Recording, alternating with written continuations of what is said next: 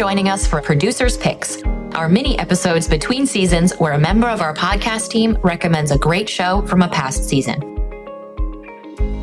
I'm one of our producers and hosts, Candice Block, and this week I recommend episode number 5, Remote Production, a Versatile Model for Modern Times. In the episode, I have a conversation with Brandon Block, the CEO and co-founder of the remote production company, Home Team Global Content, followed by a chat with Gary Adcock, a workshop instructor and the program manager of the Remote Production Conference.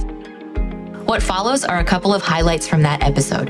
You can find a link directly to the full episode in the show notes, as well as a link to our show page with all of the archived episodes. I chose this episode because I'm really impressed by the incredible amount of benefits of remote production, and I enjoyed learning more about a production method that is definitely here to stay.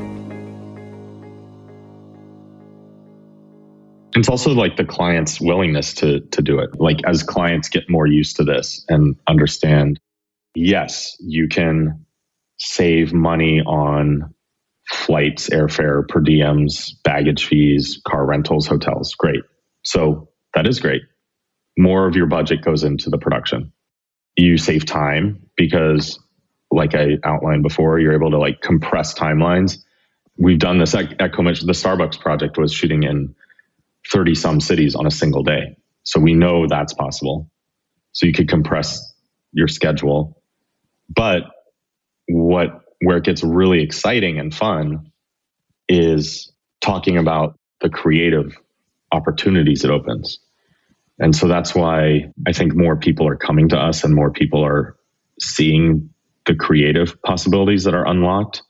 For example, with a tech client, let's say a global tech brand, and we work with a number of them, you want to tell the global story of that tech brand. Well, you don't want to just shoot that in LA or you don't want to just shoot that in Atlanta. Like for this AR client last year, we shot that in Tokyo, Sydney, London, Paris, New York, Boulder, Colorado, San Francisco, LA, and and a number of other places. And so it's all to say like we're helping people tell their stories on a global scale. People listening to this in DC. I used to work at the State Department, so I know for sure. We wanted to tell the story of America and the world and how America interacted with the world.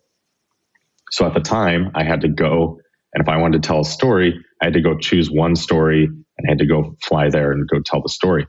But now I would say we'd be able to tell that story of America for a federal government client in a more complete way. We could, if the story was, what does American education look like or something? I'd say we don't need to just cherry pick one or two schools. We could say, what does the first day of school look like in every one of the 50 states?